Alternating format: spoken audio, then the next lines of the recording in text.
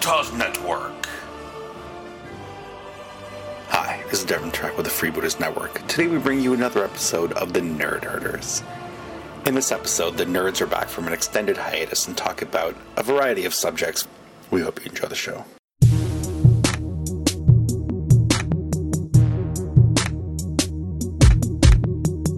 Why, you stuck-up, half-witted, scruffy-looking nerf herder! I'm a nerd, and I'm pretty proud of it. I know they're all thinking I'm so white and nerdy. Think I'm just too white and nerdy. Think I'm just too white and nerdy. Can't you see I'm white and nerdy? Look at me, I'm white and nerdy. We are the Nerd Herders. Who's scruffy looking?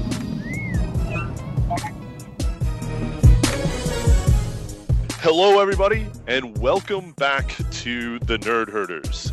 This is episode 124. It has been a long time since we've all sat down to record. As always, I'm Andy Howard, and tonight I am joined by my co-hosts, Ian Clark, Dave Farr, and Justin Alex.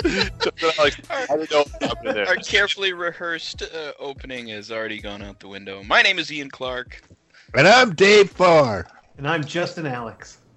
As you can see, we're a little bit rusty. I'm not used to recording with more than one other person on the other end of the line, so it takes me a little bit to get used to that.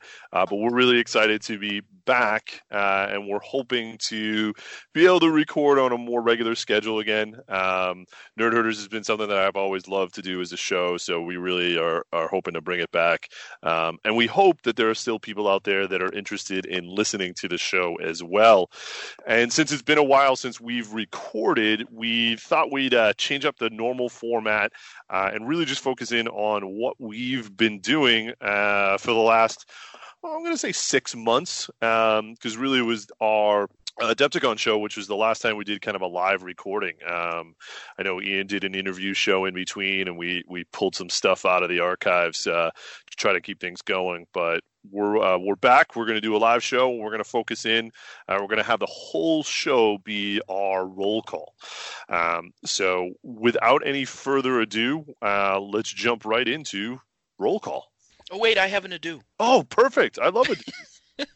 No, I was just going to mention that Justin is sitting in, and hopefully Matt will join us later. He was doing some work stuff, so for those of you who are huge Matt Alex fans, hopefully he will be here later. But we've got Justin, who in many ways is a superior Alex, and we're going to try later to get Papa Alex on. Yeah, Ernie. We'll try to get Ernie in here later on.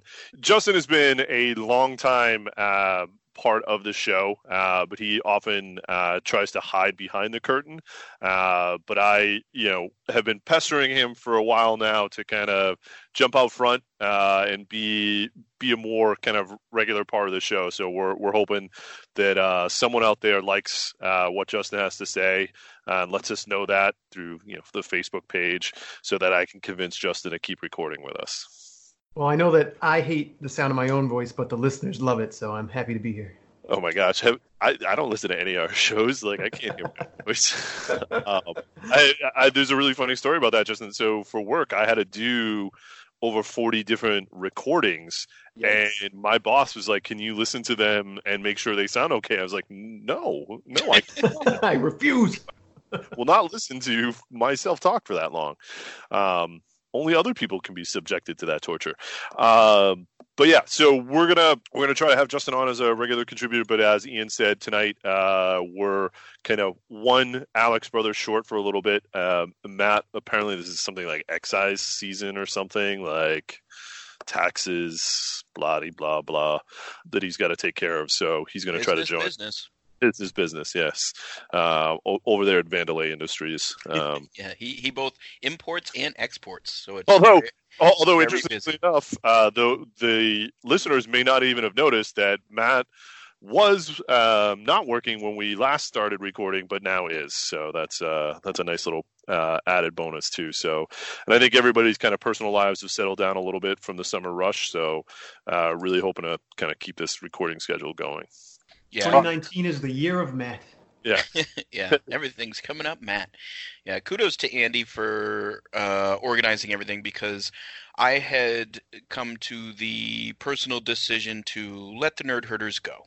Because I was tired of being the main one who was trying to rally us to record and things like that, and so I figured if we were all done, then we had a good run and I had a ton of fun, and we're obviously always going to be Nerd Herders for life.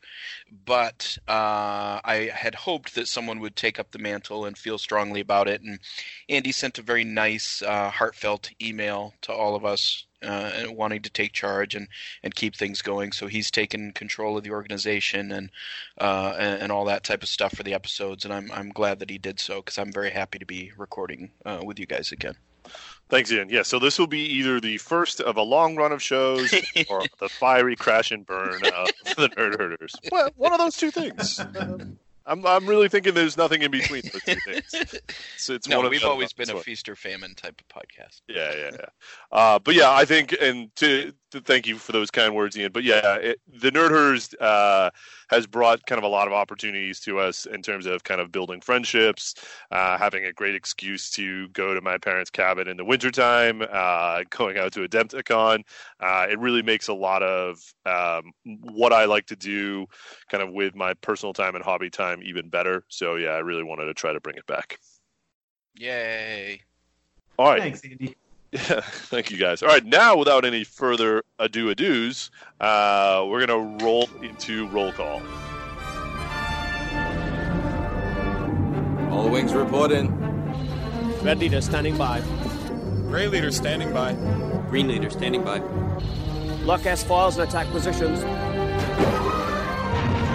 So this is roll call, and for this episode, roll call is going to be kind of the entire show, because it has been a while since we've been able to kind of talk about what we've been doing in terms of hobbying, both entertainment, books, movies, video games, board games, tabletop games, RPGs. So I thought I'd kind of go around the horn with a couple different topics with everybody, be able to talk a little bit about the things we've been doing. We haven't really all sat down, or at least I haven't had a chance to sit down with you guys and talk about this type of stuff in a while. So I thought the show would be a good time to do it. Gives our listeners a chance to kind of hear a little bit about what we're doing. So what I wanted to start out with is books. And really, when I talk about books nowadays, I'm always including kind of print media as well as audio, because I find myself listening to more and more books. I always I'm a big fan of used bookstores and picking up copies of books, but I find myself not having as much time to read, but I have plenty of time to kind of pop in an audio during a long commute or plane ride. So that's what I've been into most lately. So I thought we'd start talking about that. I have a few, but I've been talking for a while and I get self-conscious. So I'm going to let Ian talk a little bit about the title he picked, and why you might have read it, and it's also one that I've read as well, so it might be fun to discuss that a little bit. But if you want to kind of start us off, Ian, that'd be great. Oh man, I'm not looking at the spreadsheet. What did I put? You put Empire of Imagination down. Oh, good. Yeah, I haven't read a lot of books this year. I was actually struggling to think of anything. Justin let me borrow a 40K book that I started, and it seemed good, but I have not gone any further on. But I did reacquire Empire of Imagination, which Andy had, which is about Gary Gygax and the birth of Dungeons & Dragons. And Andy was talking about the opportunities and other things that have come to us for doing this podcast, and one of those things for me has been being able to work with Terrace Cassidy from Geek Nation Tours and design a tour to go to Lake Geneva, Wisconsin, and play Dungeons & Dragons in the Gygax house, and that's coming up in just a few weeks. It's sold out for this year. We plan to go next year, so if you missed out, definitely be on the ready to sign up when we go live for next year. But for that tour, I am rereading Empire of Imagination to kind of acquaint myself with some of the historical aspects of it, because we're doing like a walking tour of the Lake Geneva area and going over some of the history of D&D and TSR and things like that. So it's been fun to reread that book, because I've read several books on the history of D&D and Gary Gygax, Dave Arneson, and everything. And I think this one is the best, or at least the one that I've enjoyed the most. So it's been nice to kind of revisit that and help myself prep for the upcoming tour. And I know, Andy, I can't remember. I know you started it, but I don't know if you finished it. I know some of the legal parts were kind of dry for you. Yeah, I read a good portion of it. I've also watched a number of documentaries about kind of the whole saga and stuff. I read something recently too, just about how a company like TSR, which was basically just making money hand over fist, kind of lost all of it to the point where they lost the D&D license and everything. So I have a tendency to like some of the early romantic kind of starts. I dislike where they try to take all the credit for kind of inventing role-playing games, even though it's kind of one particular system. But I do like what the author did in terms of kind of trying to show how that area of the country shaped Gygax and shaped kind of role-playing and things like D&D. Hey Ian, do you know if the grounds of the old mental hospital are still there? If that place has been torn down, did you guys check that out at all? Yeah, it's been torn down. That's because on the walking tour we're doing a bunch of different things, because that was one of the things that inspired Gygax's imagination, and there are some other places that are still there that we are going to visit, but that place has been torn down. So yeah, but that's it. That's it for me. I just it's a good read, and if you like Dungeons and Dragons and historical type stuff and that type of stuff interests you, I think Empire of Imagination is really well written and definitely worth your time. It was the best of the two biographies I had read, or stories of early D&D. I can't remember the other one now, but that was even more of a fanboy kind of ode to Gygax. I think Empire of Imagination did a little bit better with some of the history, and like you said, it does get into some of the legal wranglings as well. Yeah. So Justin or Dave, you guys haven't read Empire of Imagination. I don't think, but I have not. No, probably not up my alley. No. But Dave, you have some interesting titles on here too. You had written down, because I don't know if you see the spreadsheet there, a couple titles, two of which I wasn't familiar with. If you want to kind of hop into your titles there, we can talk a little bit about the books you've been reading. Yeah, so I'm a Audible guy, which my little plug for Audible, and by the way, we get no money from them, but the thing that I like is you get a credit a month, but I would say at least twice a year I get like a 2-for-1 deal, and there's always something in their 2-for-1 special that I want, or they'll sell they'll have like a $5 special over the summer, so I always have stuff in there. But I've been listening to these like big heavy books.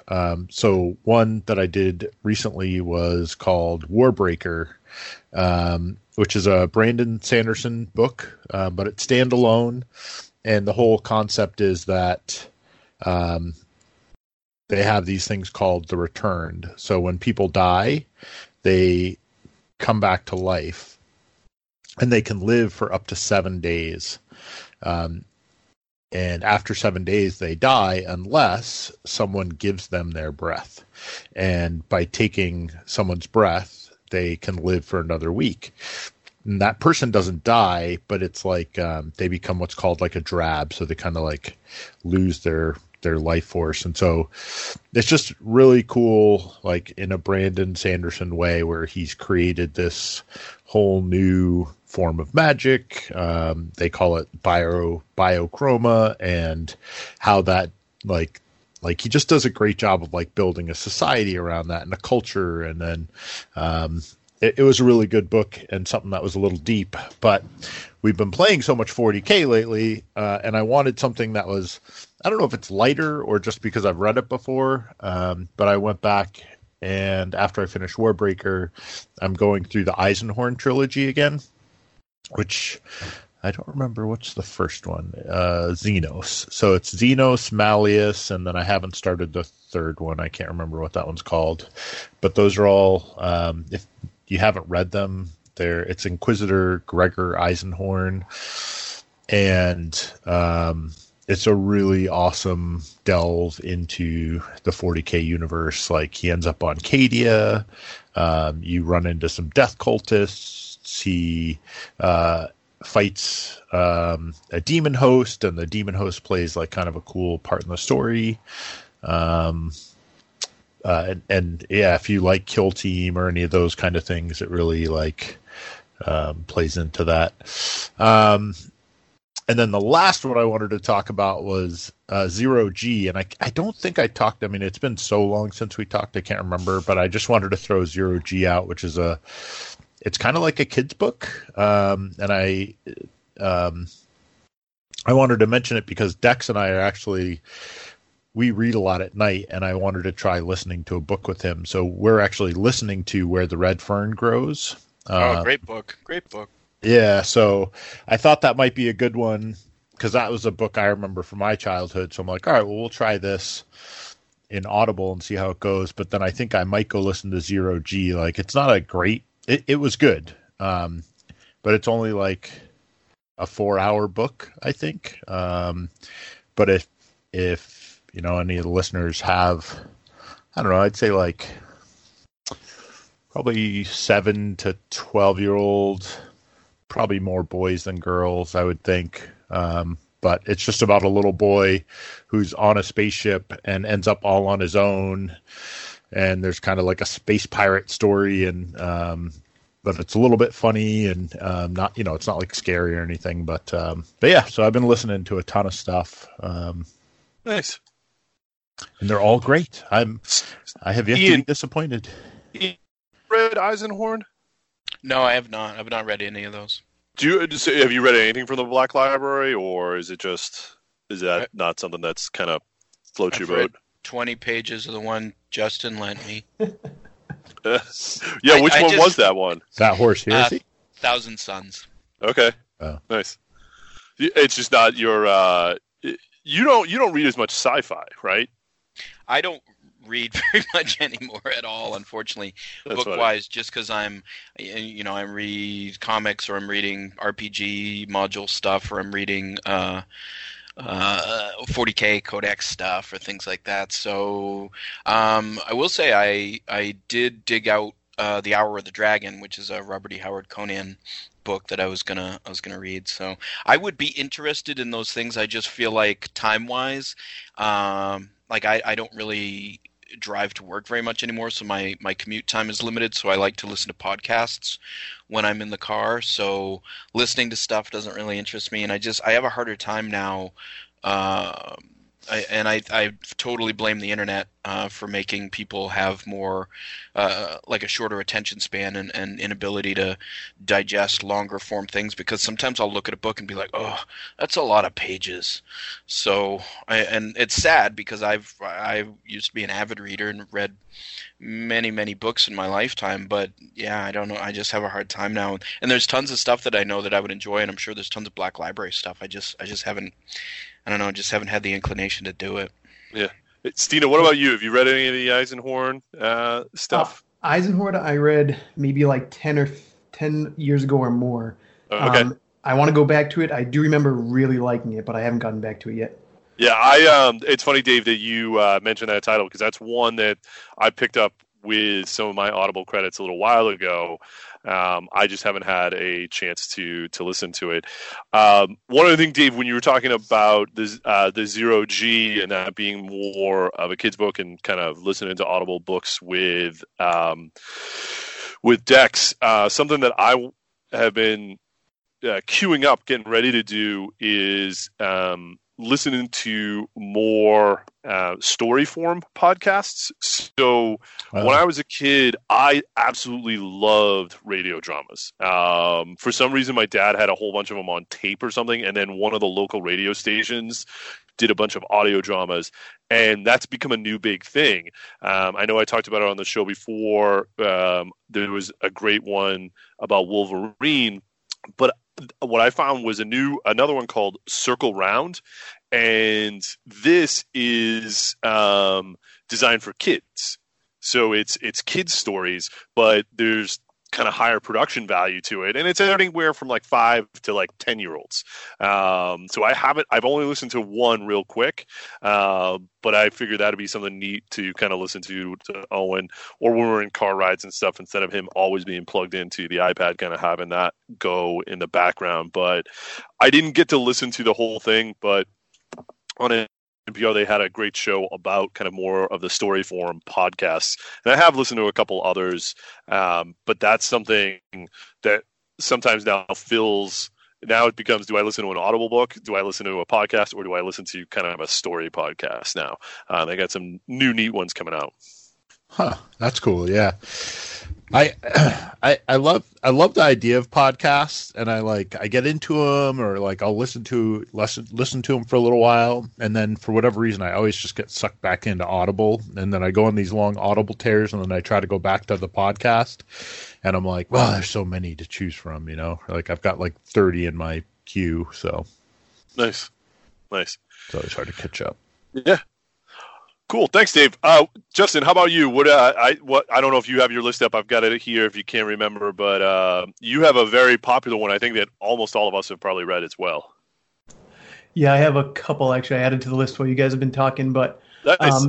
So the main one on there is It, which is too bad Matt isn't on right now, because I specifically remember growing up and seeing the novelization of It, or the novel It, in his room. And it was just the thickest book I ever saw. And I went in there and I went, Matt, what is this? And he says, don't touch that. You'll get scared and Mom will blame me for giving you nightmares. I wasn't allowed to read It. But it didn't help that he was dressed as a clown when he said that's true, too. And he was hiding under the bed. But anyways, so my wife is a very big Stephen King fan, and I've kind of become a Stephen King fan. And she loved It, the movie, and It Chapter 2. And way back when we saw the first one, when It came out, was it 2 years ago, the first one, or last year? 2 years. 2 years ago, I was like, I'm going to read this book. And there's one of the opening chapters is about one of the main people getting beaten up very badly. And it just hit me in a way that was like, all right, I got to close this, and I don't think I can read it.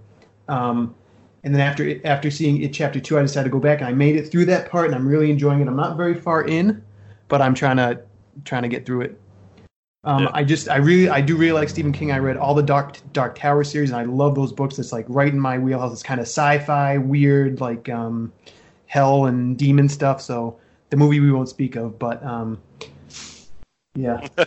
Which one? The Dark Tower movie. The Dark Tower. Oh movie. yeah, no. Yeah. We will not. So anyways, we'll move on. So I was just going to say It. I'm a huge Stephen King fan. It is one of my favorite books of his. It's one that I've read multiple times. I think characterization is one thing that King does really well, and it's just chock full of great characters. Yeah, for sure. It's funny. I love Stephen King too, but his like the really scary stuff like It, I can't. Like I've read that once a long time ago, and I'll probably never read it again. I like some of his other stuff a lot, but that's one where I don't know whether. I think, like you said, Justin, there are just some scenes in there that kind of, touch you in a way that you're like, all right. Maybe I'm not ready for this. And I think It is another one that I read pretty young too, because I remember reading The Stand when I was, probably 13. And some of the other ones that were out there. And again, I think I do all right with his short stories, scary stories. But when it's a whole novel, it sometimes throws me for a loop. So I learned something. I've never read. I think I've read a handful of Stephen King's books, but never It. But I heard that there's a pretty graphic rape scene in the book that didn't make it to the TV show or anything. I would not call it a rape scene. It's certainly inappropriate and not like it's definitely something that I'm glad they left out of the movie. But it is consensual sex between the female Bev and all the male members of the Losers Club. Oh. Yeah. So it is definitely not not appropriate, content, that type of thing, but not. But I would. I don't know if I think calling it a rape scene is probably a bit of a not accurate depiction, but it's definitely something that it's not surprising they left out of the movie. And King's, I don't know if I've heard him speak on it recently, but I know his defense of it around that time was just kind cocaine?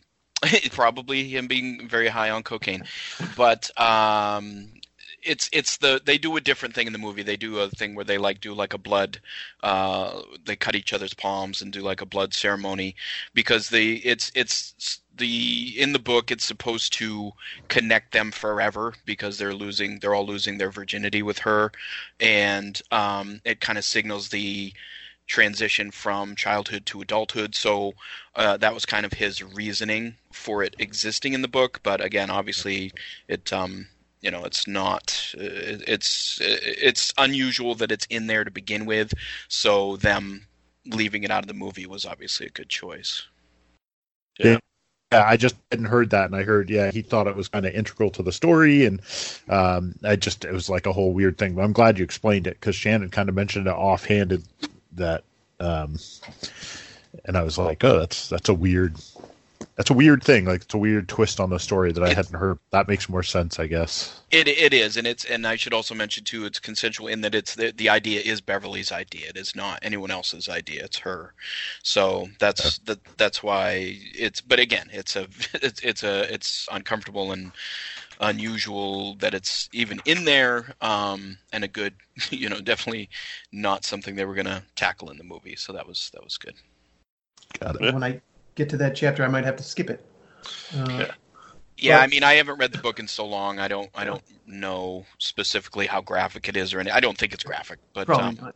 Yeah. But it is. I even remember I read it right around that age, thinking, oh, this is a little weird. But then it's King, and there's always stuff. There's other stuff that happens in the book too, between two, like the bully characters too, when they're hanging out in like at the town junkyard or dump or whatever. There's kind of an odd scene where you're like, I don't know why this of a sexual nature, and you're like, this is a kind of a strange thing that this is in here. But.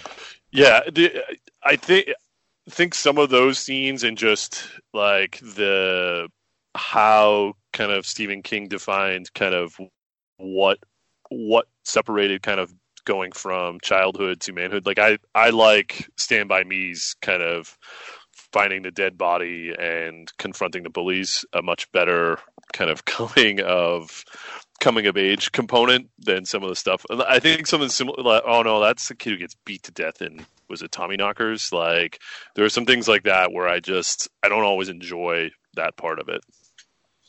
Yeah. I mean, and as good as he is, and I think Stephen King is fantastic, but yeah, there's every once in a while there's something you're like, that's kind of a weird choice. And again, you never know how much of it. And this isn't like us talking out of turn. He's talked about how coked out he was through much of the 80s. So I can't even remember which book it is. It might be Cujo. There's one of them that he literally does not remember writing. Yeah. Yeah. His book on writing. Yeah, his book on writing, which is it is partially a kind of his I don't want to say instructional, because it's definitely not instructional, but it's his theory on writing and the craft itself. But it's also very autobiographical, and it's definitely worth a read, because there's some funny stories in there too. But there's some other, he's very candid about his drug abuse and his alcoholism and the breakdown of him as a good parent and things like that. Yeah. I actually have a good story. I'll try to make it short, but so I live in the same town as his son, Joe Hill, and Joe was doing a book signing, a Q&A, a reading and a book signing at our local bookstore down the street. So Emily and I went to see it. And one of the questions, like, he took questions after, one of them was, what is it like working with your father, just because he's such like a popular author and everything? And his basic response was, have you ever seen Looney Tunes? Wile E. Coyote, when he lights the rocket and just holds on and it goes flying in the air and he's flying off trying not to fall to the ground. It's pretty much like that. You just hold on, and whatever happens, happens. That's interesting. Yeah. I'll just mention my title real quick. I think we had some great ones to talk about. Because I think Matt gave our friend Greg Ivany a copy of Horus Heresy, and Greg was like raving about it. And I was like, you know what? There's a lot of those. I'll try to listen to it. And it's been, I'll tell you what, I loved listening to it, but it did one of those things where, like actual history, when I used to read history books, you know, I went and looked up all of like the other things that were going on, like, and I know it's all fiction, but there's such a fan base out there for 40K that anything that's ever been written is in a Wikipedia somewhere for 40K. So you can follow, like, I now know every character that was named in that book, where they ended up. And I know I'm spoiling a little bit of the story for myself, but it was hard not to. And that was, but you kind of know what happens. The title of the book is Horus Heresy, you know, so you kind of know what happens. But yeah, I enjoyed reading that. But yeah, like I mentioned too, I picked up a couple of the other ones, the Eisenhorn ones, as well as a few other kind of titles. The Shattered Legion I haven't read yet, but those are. I definitely enjoyed it. They're long enough to keep me interested, you know, for me to get my value, what I consider my value out of it. Horus Heresy is one of the shorter books at 12 hours that I've gotten in a long time. Usually, if it's under 20, I don't pick it up. For some reason, I like to have the really, really long ones. But yeah, I've enjoyed that. And then most of what I've been reading is I like getting my sci-fi fix through books. So a book called The Collapsing Empire, and another classic one, Rendezvous with Rama, was another one that I had read as well. And again, what I've been trying to do over the last 5 years is take everything that won a Hugo and a Nebula Award and either read it or listen to it. And some of the earlier ones are hard to get as audiobooks because nobody ever made them into an audiobook. But that's what I've been trying to do. And Rendezvous with Rama was one of the ones that was on there. And then Collapsing Empire was just caught my fancy. It's an interesting story about, you know, an empire that's connected by kind of wormholes. And every once in a while, a wormhole will collapse. But what's happening in the story is what you come to find out is all of them are going to collapse. And what's going to happen when you have an empire that is used to being able to kind of quickly get to planet. And it's kind of reminiscent of some of what we read about in 40K when kind of the Empire of Man was separated from each other. So that should be neat. You know, that sounds cool. Have you guys ever heard of Seven Eves? No. It's just funny because, like, so I started a book. I didn't finish it, but it's like, I think it's like 28 hours, and it's called, it's spelled 7 EVES. I don't know if it's 7 EVs or how you say it. I can't remember. But it's interesting because it's about, it starts off a little slow, and then all of a sudden the moon cracks into 7 pieces. And it is a weird apocalyptic story because through some mathematical modeling, they figure out that the moon is going to continue to shred over however long and eventually rain down on Earth. And when it rains down on Earth, it's going to burn up in the atmosphere. And at some point, there will be so much up in the atmosphere, it'll almost like cook the Earth. And I didn't finish it because it gets really, it's like written by an engineering type. Well, it's Neil Stephenson. Yeah. So his books can get really technical sometimes. Yeah. So it's kind of like, I wish they had like a skip. I mean, they do 30-second skip ahead, but I wish you could just edit out all that stuff because it gets a little bit dry. But the story sounded really cool. But anyway, point is, I should grab that Black Hole one because I like those kind of stories, but his writing style is a little bit heavy for me. Yeah. Snow Crash was one of the only ones I think I've ever read of his. I think I started Cryptonomicon. I've heard of Snow Crash. I didn't realize that was the same guy. Yeah. So and then Cryptonomicon was another one because that's a Locus Award winner and a Hugo and Clark Award nominee, but so it wasn't necessarily on my list, but Yeah, I just grabbed the Wikipedia page, Dave, on that. Yeah, it's seven Eves. It's all one word, so it's like seven with EVES at the end of it. So, and it's told like in 3 parts too. So, like some of it takes part like 5,000 years in the future too. So, which is really crazy. Oh, well, that's good. Maybe I'll keep listening then, because this part's boring. Yeah. But again, I think it's one of those things where I still like to try to read or listen to books. I've actually been physically reading a book, The Stainless Steel Rats. Or the Stainless Steel Rat. It is kind of 1960s sci-fi. It's very much kind of the guy is very much like a Han Solo type character. Yeah, and it's fun to read, but it's basically what happens. He's a criminal that is finally caught, and the reason he's caught is because they need him to try to catch other criminals. And it's kind of a classic kind of sci-fi book. And I've been reading that, and that's fun. And I see Justin may want to pipe in about one more book there, or you just put it on the list to have just because posterity. No, because Ian had spoken of it. I let him borrow 1,000 Suns, and that's another Horus Heresy book. It's book number 12, and it's like one of those larger ones. It's like 800 pages. It's a real thick book, but it is like really good. One of the best things I remember is it talks all about the 1,000 Suns and how they turn to chaos and whatnot. But the first time you see Magus, is that his name? Magus? Magnus. Magnus. The first time you see him, Red. Yeah, Magnus the Red. The first time you see him, he's a Primarch. Like 3 of the main characters, I think one of them sees him from like a distance through binoculars, passes out. The other guy starts throwing up, and the other one just starts crying, like because they're so happy, like they can't believe that they're getting a vision of this god. And I mean, that's just the type of book it is, like so grand and just so cool. It's definitely worth a read or a listen if anyone's interested. That's interesting. Yeah. Is that the one? Oh, sorry. Nope, no, you guys can go. I just had a Matt Alex update. He's apparently sharing Onion articles on Facebook instead of joining us. So. That's all right. That's all right. We're running over anyhow. We gotta keep moving anyhow.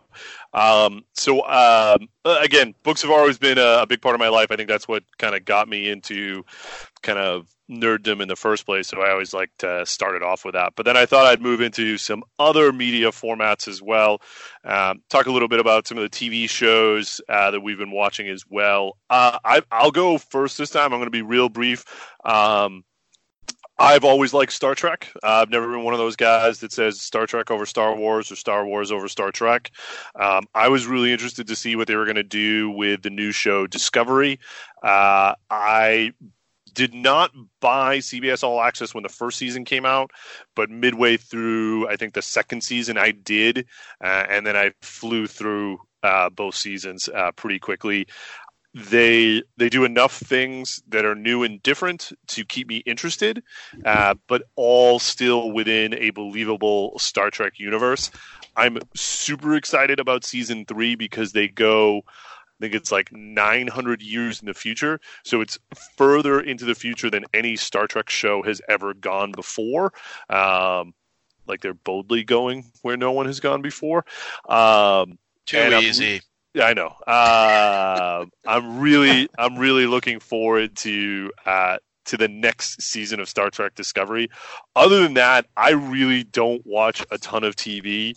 I have tried to go back and watch episodes of The 100, which is another cheeseball science fiction, post-apocalyptic CW special. But other than that, I haven't really been watching a whole lot of TV. I know there's a lot of great stuff out there right now, but for whatever reason, TV hasn't kind of been where I've focused any of my time. But I know you guys have some in here as well, so I think we'll go right through the order again if you guys are all right with that. We'll start with Ian. Yeah, so I've been trying to, there's a whole bunch of stuff I haven't gotten to yet, and a few things that I know I definitely need to check out, like The Boys and stuff like that. But the one thing that I did watch when it premiered, and it's one season, 10 episodes so far. I've watched each episode probably at least 3, sometimes 4 times, but I absolutely love on FXX What We Do in the Shadows. If that name sounds familiar to you, it was a mockumentary movie done probably 7 or 8 years ago now at this point by Taika Waititi, whose name you may know from Thor Ragnarok. He was the writer and director on that. What We Do in the Shadows, the movie is very good. I really like it, but the TV show is even better. It's a mock documentary that follows this group of vampires that live on Staten Island. It's just incredibly funny. It's my type of humor. It takes a lot of the vampire tropes and does really funny things with them. It's incredibly quotable, laugh out loud stuff, and I absolutely love it, and I would highly recommend it. Definitely not for kids. It is very adult in nature, from the language to they're vampires, so there's occasionally some violence and stuff, but I absolutely love it and think it's hilarious, and I can't wait for the second season next year. And I know Dave's watched some or all of it, and I know Justin's watched some or all of it as well. Yeah, it's funny. Adjourned in the library.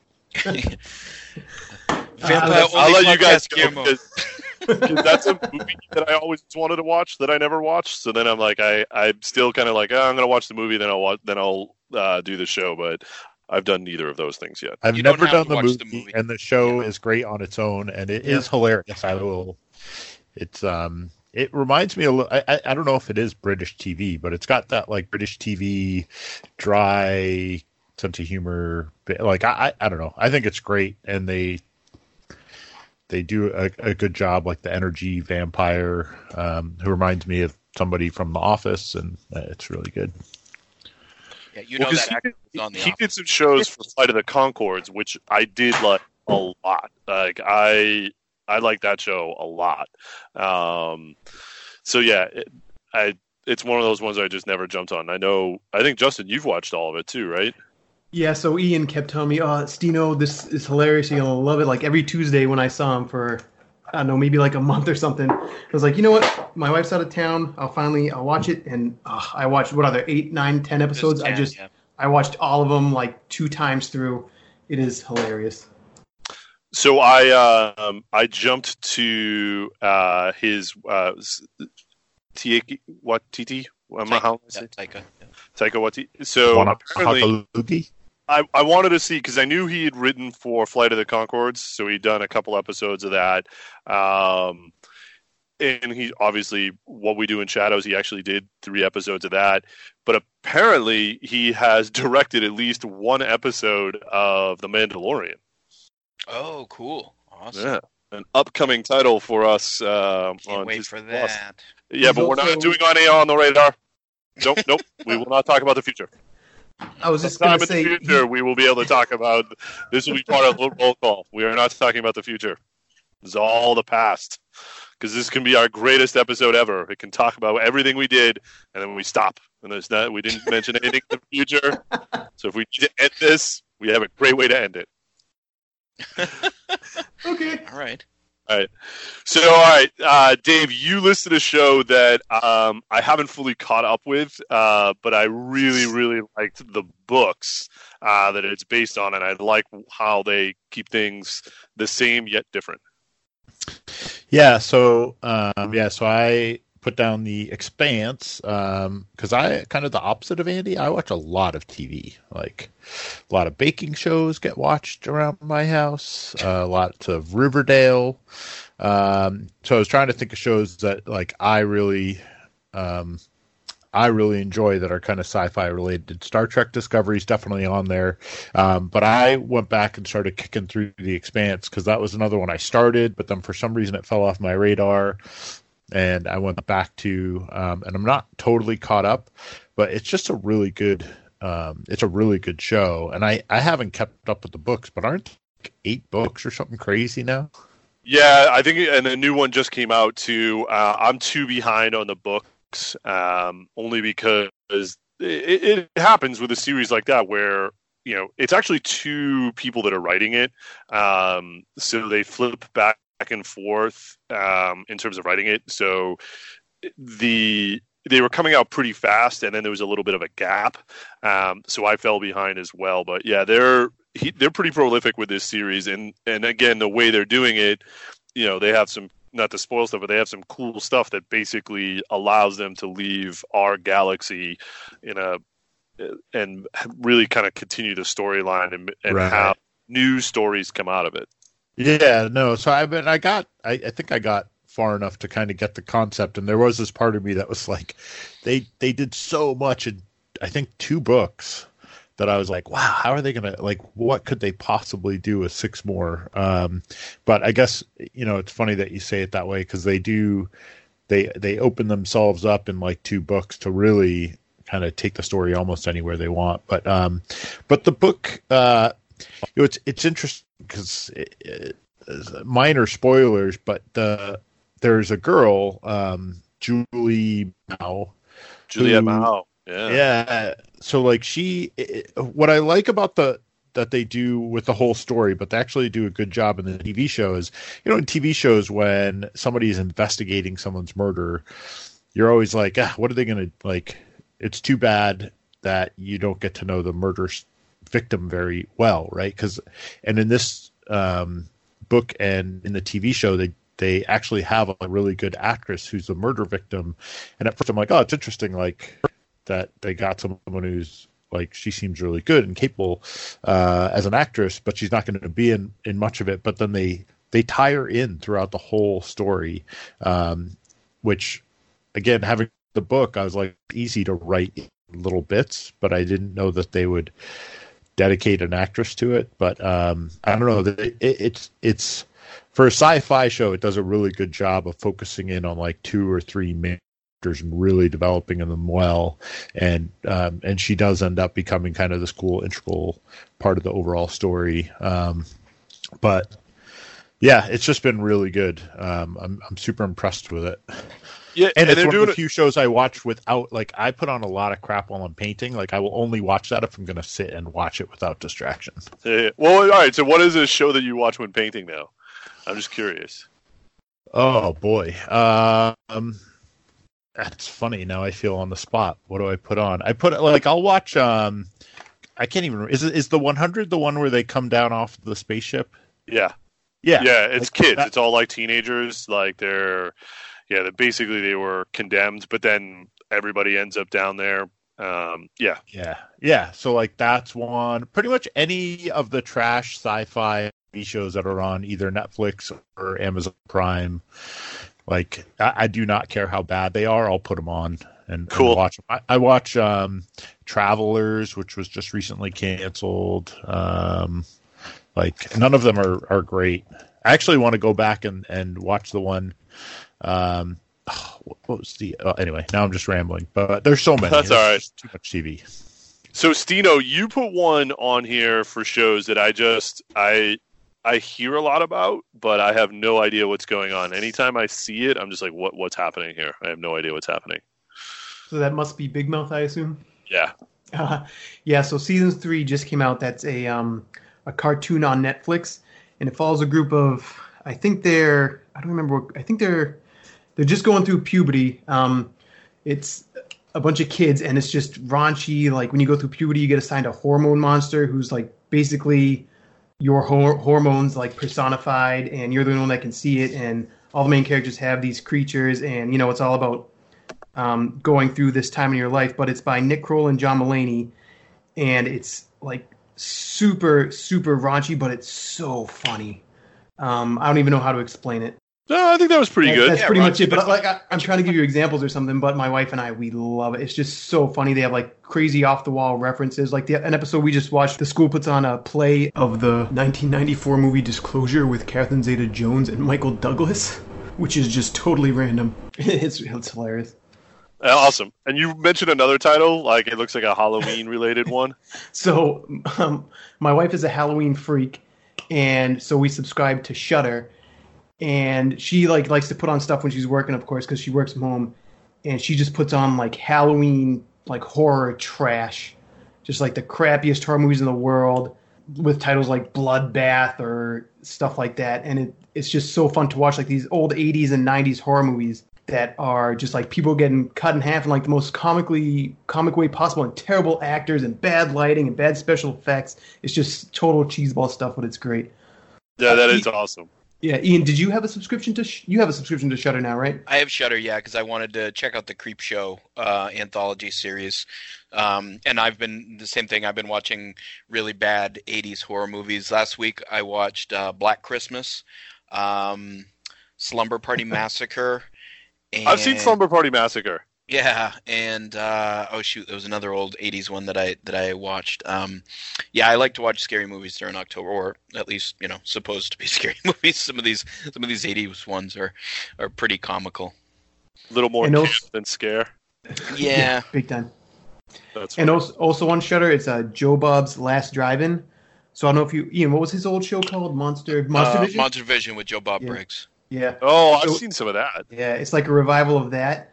And that's great. I mean, he watches all these cheeseball old horror movies, and then he cuts into comment on them, and he'll even have like interviews with some cast members and stuff, and that's fun. That there's like probably 30 episodes now, and I think he's coming back for a second season. But that's really good. If anyone out there has Shudder or is thinking about getting it, you can do like a 1 week free trial. If you hunt around on the internet, you can get promo codes for like a month, 2 months, 3 months, and it's definitely worth it. The trial, at least, for just Joe Bob alone. That's awesome.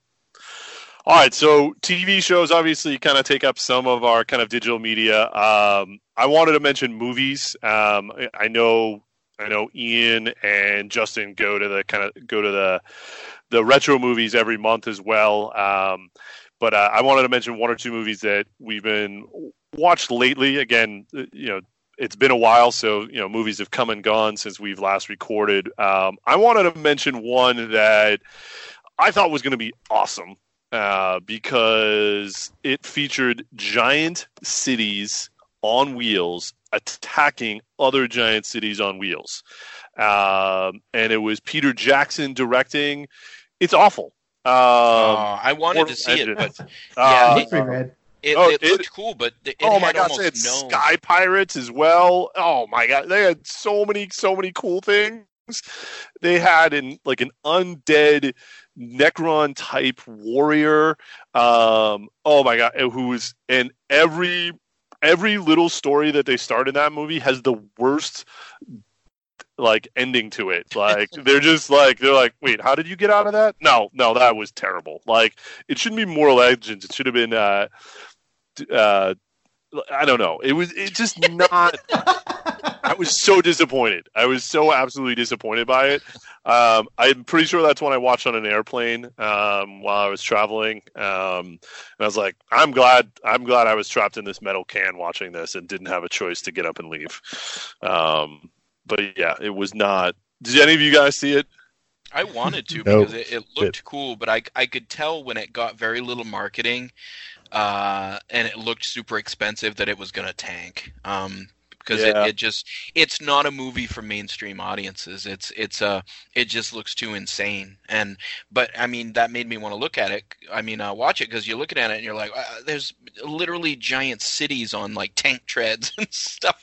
It looked insane. And I'll probably watch it eventually. But I have not seen it yet. Yeah. Apparently, it was a book before, so maybe I'll go back and look at the book. But I'm trying to see what it got for reviews on Box Office. Is it a good hobby movie, like to have on when you're painting or something? It could. It could be. Rotten Tomatoes. Yeah, Rotten Tomatoes, 27%. Ooh, all right. Yeah. Yeah, and it's not a good 20%. Like every once in a while, there's one that people put a low rank on, but still is all right. But yeah, you could have it on when you're painting in the background. But there's like scenes that just don't make any sense. And you feel like you need to pay attention, and you've paid attention, and then you're like, we didn't need this. like you could have skipped this entire scene and got us there faster. So yeah, so that was I also want to I did, and again I don't know if anyone else wants to mention it too. I did watch the other big one I've seen recently was Avengers Endgame as well, which was fun. But I'll in the interest of time, kind of keep moving. Ian, I know you didn't mention anything specifically. I didn't know if you came up with something in the interim. If not, we can jump right over to Dave.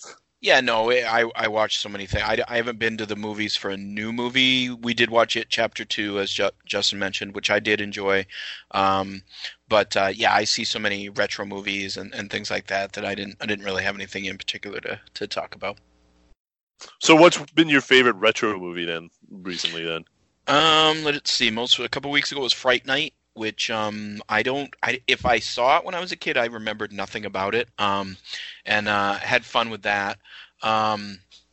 Justin and I went to see Fist of the North Star. So that's on my list because we got to talk about that. Yeah. I was enhanced. We were both very enhanced. For the experience, and it was almost too intense. That was the first time either of us had seen it. Yeah, and have you seen it, Andy? No, I had seen it, but I hadn't seen it in a long. I think so. I'm it's the trying cartoon, to look at it right not now. the live action, the cartoon. No, I know. Because that would have been, when would this come out? I was trying to see. It's an 80s 89. Yeah. Yeah, I don't know if I saw this one. Yeah, it was pretty intense, and it's got some just unbelievable crazy stuff in it. So that was it ended up being a good experience, but there were a couple of parts, especially early on, there's it shows sort of like the World War III Holocaust, and there are literally people melting and things like that, and I had a minute where I was like, I might have to get up and go. Me too. Because it was very intense, but I kind of settled in, and then there's one point where this heavy metal music starts, and these these Mad Max biker dudes, and I was like, okay, I'm gonna be okay. That's awesome. But it was fun. It was a fun experience. But yeah, that movie's bonkers.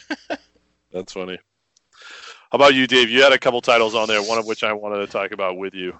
Yeah, I've seen a ton of movies, but most recently, Dex and I sat down and watched, I think it's Spider-Man Homecoming? Far From Home is Far the new From one. Home. Yeah, there you go. Far From Home. Which was my first movie that I've seen after the Endgame. I don't know if that's the only one. I think it is, yeah. Yeah, so it's just so there's a ton to talk about the movie. I'll just say, as a movie, it was really good. It was entertaining. Dex really liked it.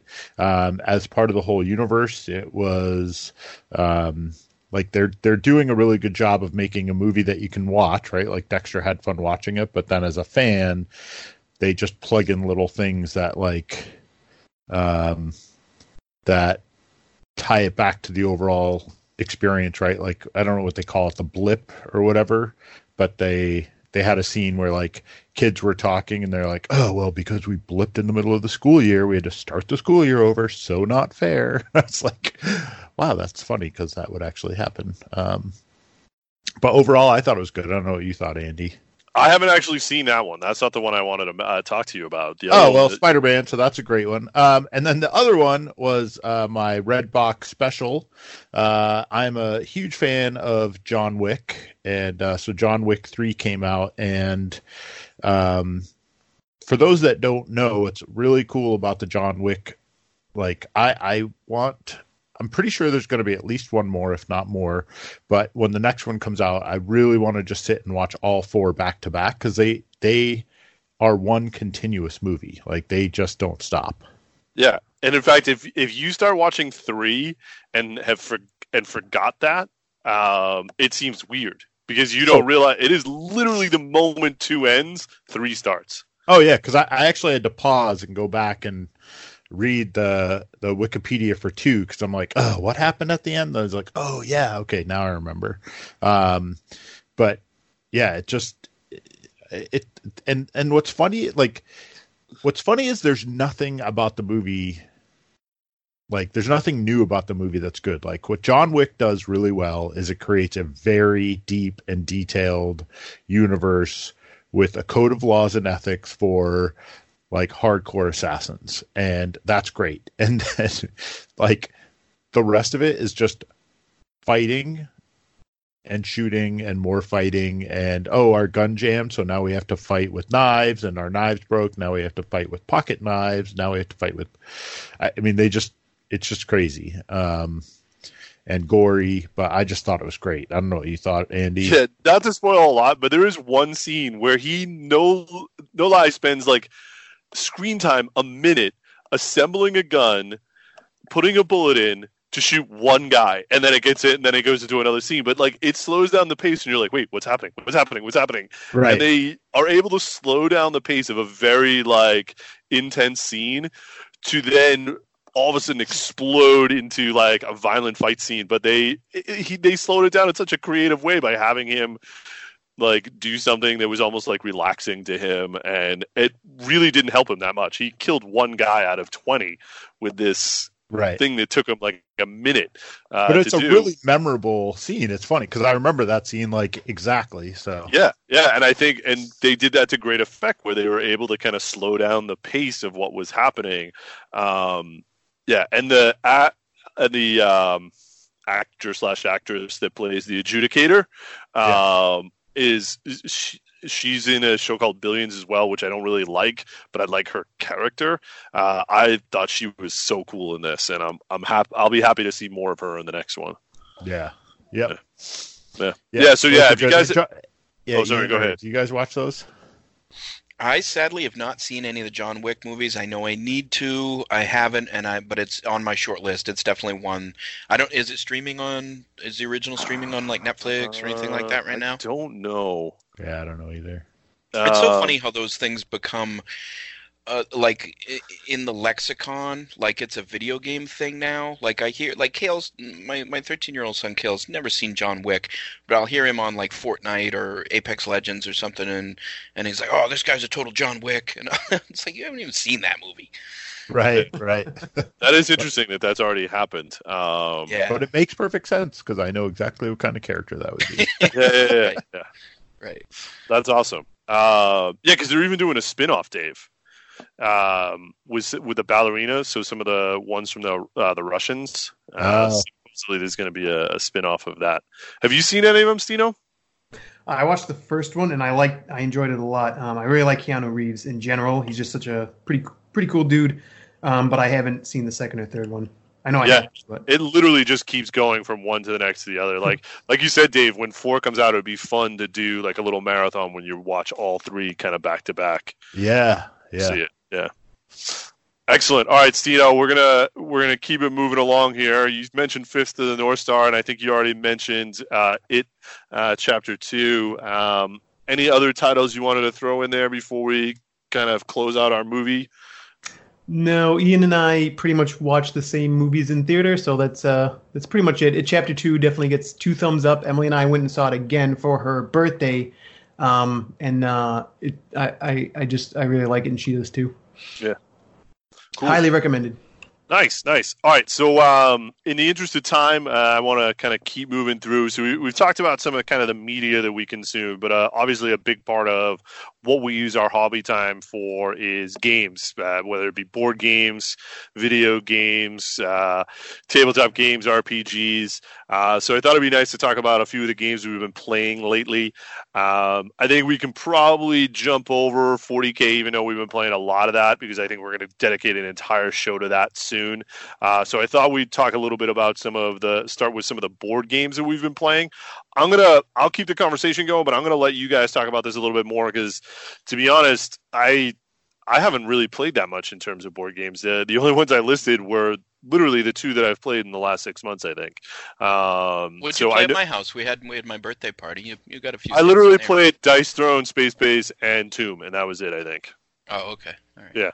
Yeah, and I wasn't going to talk about Tomb on this show because that's just like. All right, I'll mention it briefly. That was the first time where I think I had Tomb burnout on the regular version of Tomb without all the extra special stuff. I don't know if it was because we kept getting interrupted or what, but I didn't have as much fun with it as I've had in the past, and I think that might just be because there's other I don't want to say Tomb-like games out there, but it wasn't as much fun. Even though it was great to sit down with that larger group to play, I think there are more games out there that larger groups can play that we have more fun with. So, yeah, I think it wasn't.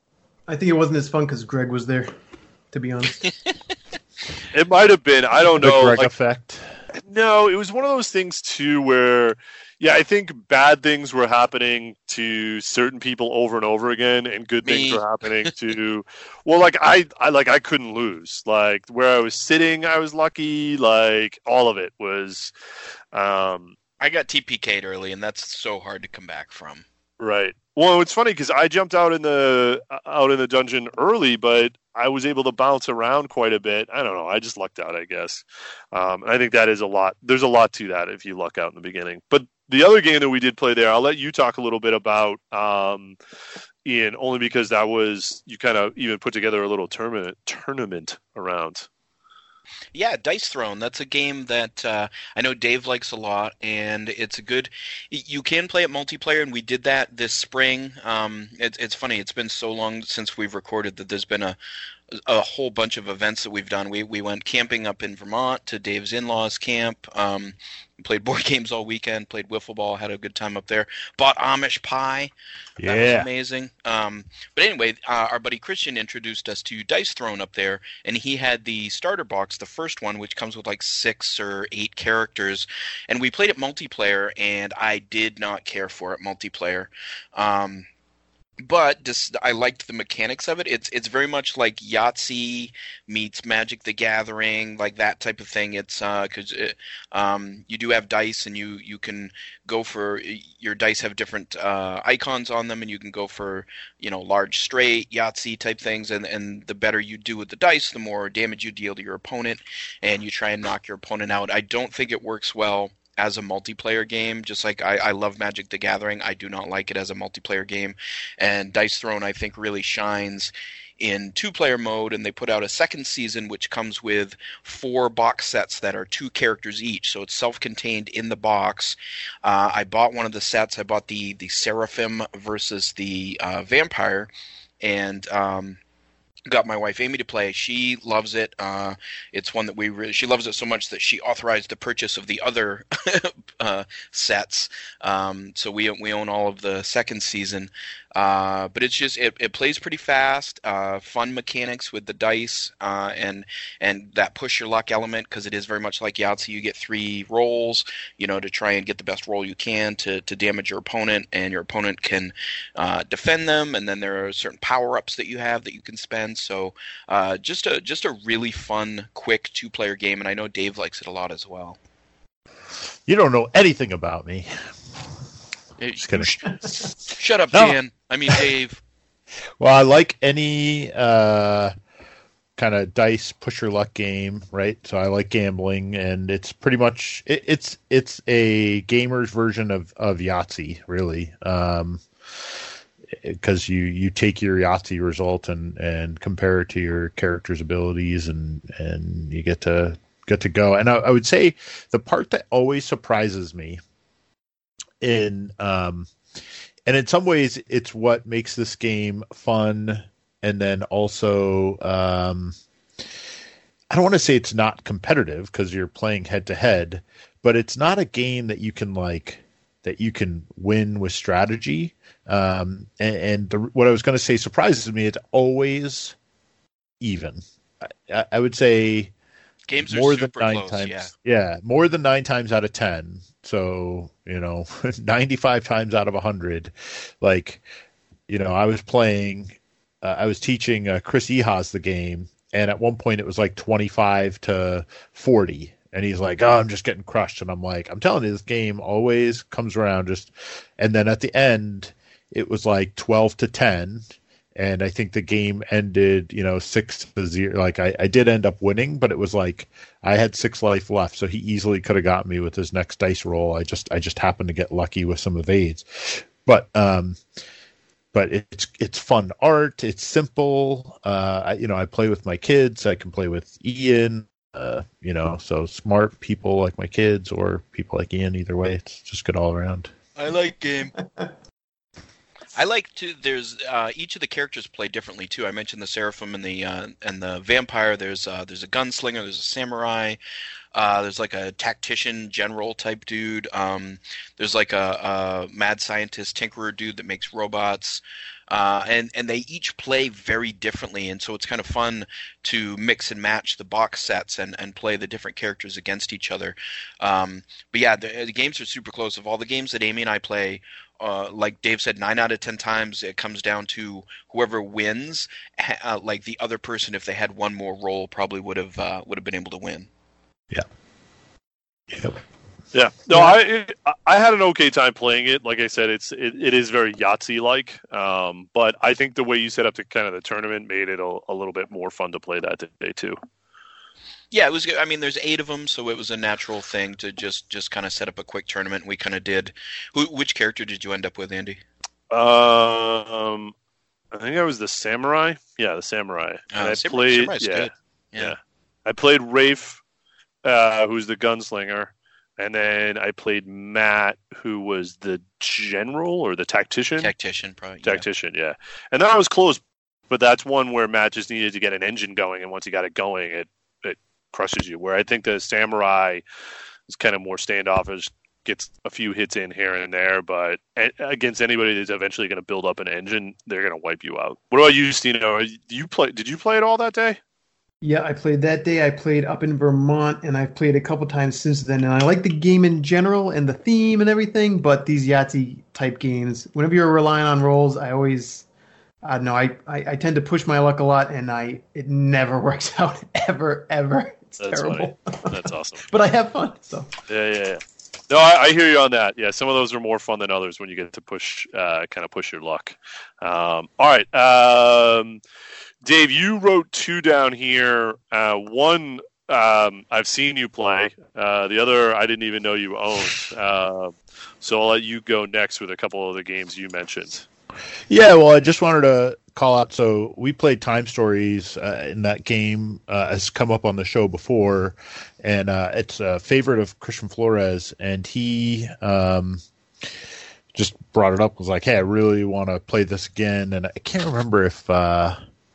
I can't remember if Rafe had to cancel or somebody had to cancel. So anyway, we ended up kind of pulling together a day where we played Time Stories, and it just is a game that delivers. Like, it's fun. It's got a really cool mechanic. I'm not going to go into it, but it's an experience. It's a different game than any I've played before. It's cooperative, but it's like you use time as a resource, and so there's some resource management. But the way that the way the game works, like the one we played before was very puzzle. You're traveling back to like this ancient era, and it felt that way. This one was a little bit more like fantasy driven and a fantasy story, and it really felt that way. It's just a really good game. The other one, I actually own both Walking Dead games. The Walking Dead All Out War, which is based on the comic, and The Walking Dead No Sanctuary. And for our 4 avid listeners, you'll remember that we interviewed the guys that did The Walking Dead No Sanctuary Kickstarter. And I got it at the auction recently, and so I dragged it out and made my family play, and yeah, I like set it up on the table, and I was like, "This is what we're doing tonight." And there was a lot of hemming and hawing, but they all played, and Shannon was a real. She was actually like a really good cheerleader to kind of like get the kids into it, and Dexter had a lot of fun because there's little minis. I won't say it's the best game in the world, but it was.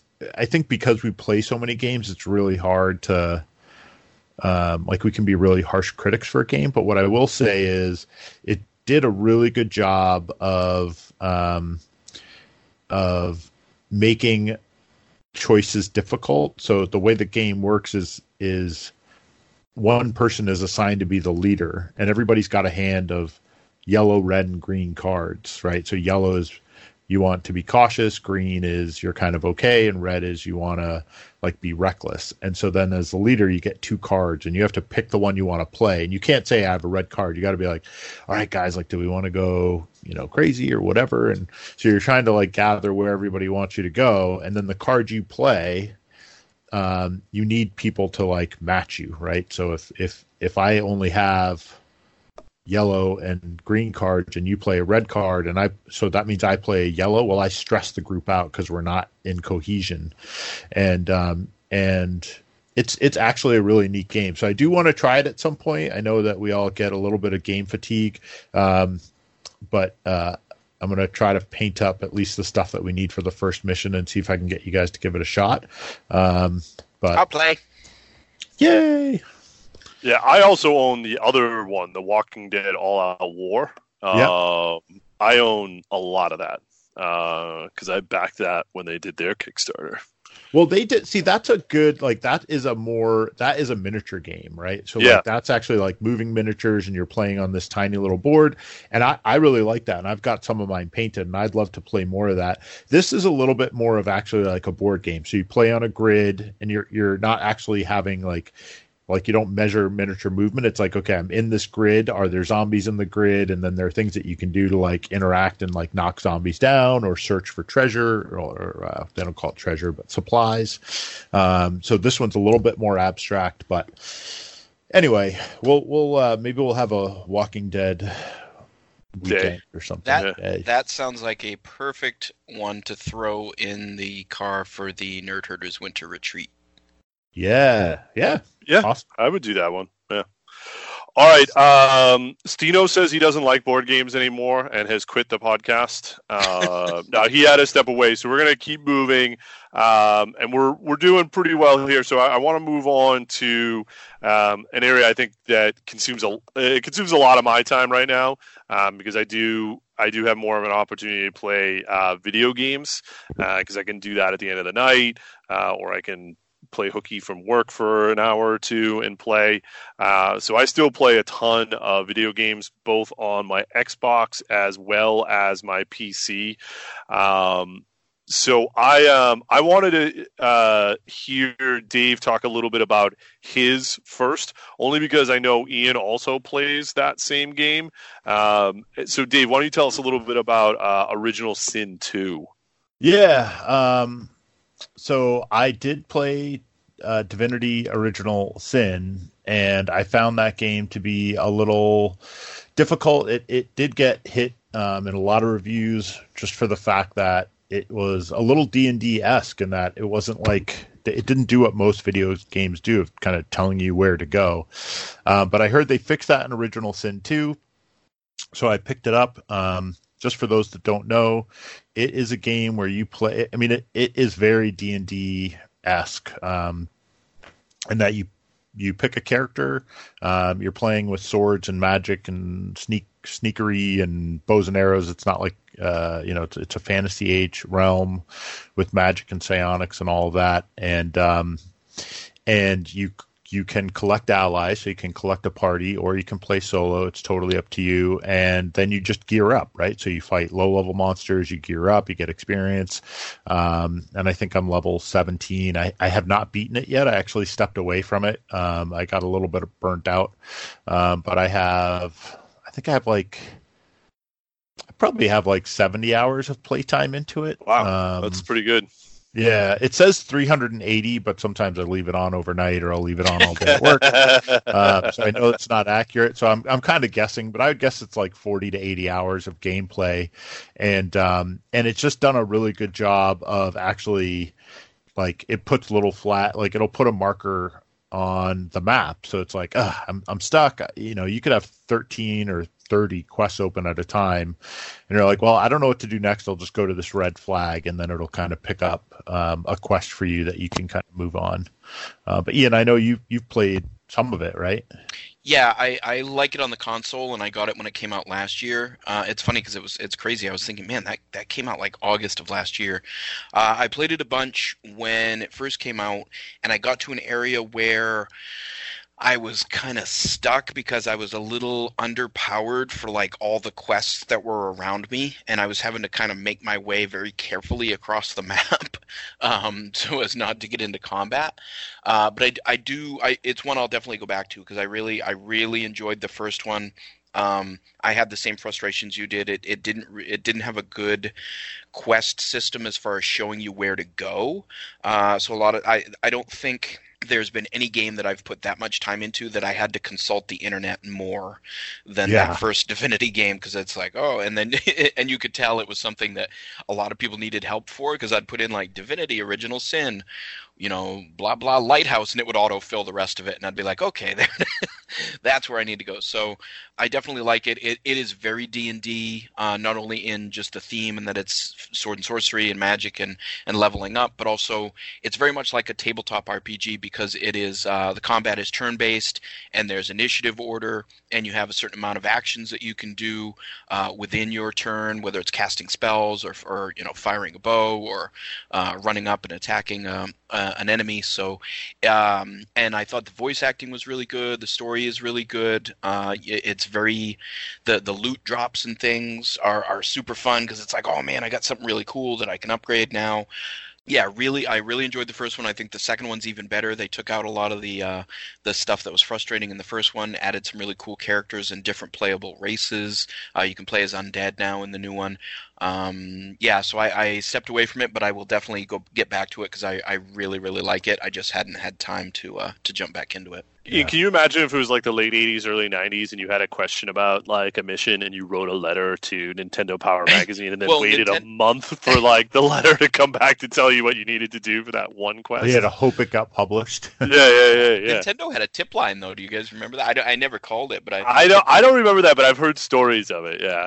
Well, and the best thing was, back then, because we were kids, that's what you'd go to school and be like, oh man, I'm stuck on this or whatever, and hopefully you had a friend that knew the the next step for you or whatever. Right. You can't go into the office now and be like, oh man, I'm stuck on this. Yeah. I guess you could in some offices, but it's not going to work in mine. Guys, how do you beat Ganon? Yeah. Once again, too bad Matt's not here because another childhood memory. I remember him. He had graph paper notebooks full. He'd like map out the dungeons in Legend of Zelda and stuff. And he subscribed to Nintendo Power, and he'd like get all the strategy guides, and he'd send like questions to the Nintendo, and he'd call the tip line and everything and all that stuff. It was just really funny. Nerd. Yeah, pretty much. So Original Sin, I know that was one, and then the other one that was on both Justin and Ian's list was BattleTech. Now, which BattleTech are you guys talking about here? This is the current one from Harebrained Scheme. Okay. Yeah, it came out maybe a year ago. Yeah, it's been on my wish list. Occasionally it'll go on sale. Actually, it goes on sale fairly regularly. And I just we didn't have a great computer before. We upgraded in the spring, so it was like 2 weeks ago. It was on sale for like $13 on GOG. So I was like, I got an extra $13 I'll throw at it, and I absolutely love it. It is very much XCOM with mechs. It's turn-based. Your movement is mapped out just like in XCOM, and then it shows you your percentages to hit just like in XCOM with each, for each enemy, with each weapon. In between missions, you have to upkeep your ship and your mechs and repair them and retrofit and refit them with different weapons. And you can swap in, and it's like you can do salvage missions where you or you can choose to take salvage on a mission. So you can pick up eventually you can pick up enough parts of a mech to build a new mech. You can scrap stuff. You can hire new mech warriors, and the combat and stuff is just super fun. It's incredibly it's very much like the tabletop game, which we've also been playing a lot recently, and but it's just incredibly satisfying when you score a really good hit and like your enemy mech's like arm blows off or something like that, or like the tanks and stuff, you can just walk up and stomp on them. So super fun game. I'm really, really enjoying it, and Justin loves like the Mech Warrior universe and mechs and stuff in general. So I was like, oh, you gotta play it. And I think, Justin, you had already bought it, but you hadn't played it much. But he and then our buddy Dan Roberts, good friend and listener of the show, has been playing it a ton. So he's been giving us tips and tricks as well. But I'm loving it, and I know Justin is as well. Yeah. So I actually backed the Kickstarter before the game even came out when it was still a concept. And I've always loved giant robots. I like BattleTech. I used to sneak into. It always comes back to Matt. I used to sneak into Matt's. He used to play BattleTech, and I'd sneak into his room when he wasn't home. It's almost like Matt was here. Just that all these stories involve Matt. Yeah. And I get all of my nerdage from him. And I'd sneak into his room when I wasn't supposed to, and I like go through his source books and just look at the mechs and all the cool pictures and stuff. And I used to like watch all the Robotech and Gundam and all that stuff. But so I backed the Kickstarter. It came out, and I did the first couple missions, and I just didn't get the hang of it because I never actually played the game, even the tabletop. And then, what was it, like a month ago, I think I played the tabletop for the first time. I was like, oh, okay, I get this. I'll go back to the game. And it's been so much fun. Just so satisfying. Like Ian said, you take a targeted shot at this dude's center torso. You know that if you don't kill him, he's going to like blow away the rest of your whole lance that's half dead already. And the PPC hits in just the right place and the mech explodes, and it's great. It's a lot of fun. Yeah, I would just like to throw out there that because you brought it up, I re-downloaded it because it's in my library, and I think I played through like 7 missions in the last week. Nice. I've seen you on. Yeah. We'll add you to our Facebook chat with Dan Roberts because add me in too, because I backed a Kickstarter as well, and I played a ton of this, but there's a point. I don't know how far you guys are into the story, but there's a point where the galaxy kind of opens up and you can see all these other planets, but there's no, like, you can't really go. You can't go to them, or when you go to them, there's no point in going to them. Like, so on that note, I'm a real big PC gamer and I like modding my games and everything. I found a mod online that totally redoes like the combat system and all kinds of stuff, and also it has like a full galaxy map.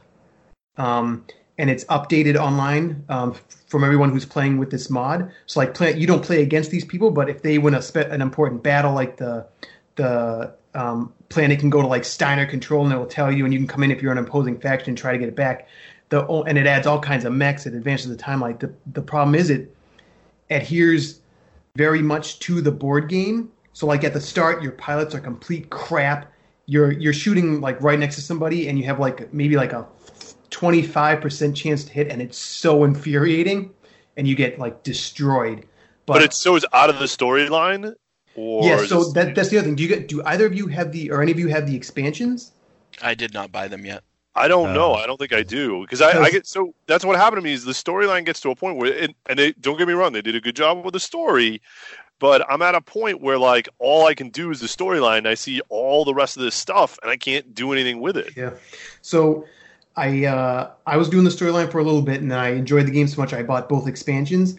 And I think in the first one it gives you career mode, which is basically the story without the story. So you're just you don't have the full map. You have maybe you're open to like a quarter of it, but that's more than enough because there's like 100 planets and tons of contracts on each planet, and you basically have a timeline. You're just trying to see how good, like how much money you can get, how many mechs you can get, how many points you can acquire, how many kills, like. And you just keep going for, I think it's like 1,200 in-game days, and there's a mod to make it 3,000 in-game days. So you just keep playing and playing and playing until, like, just to see what your high score is. All right, here's my question. I have 3 questions, actually. One is, do you ever get to the big mechs? I never got bigger than, like, I think 45 tons. Yeah.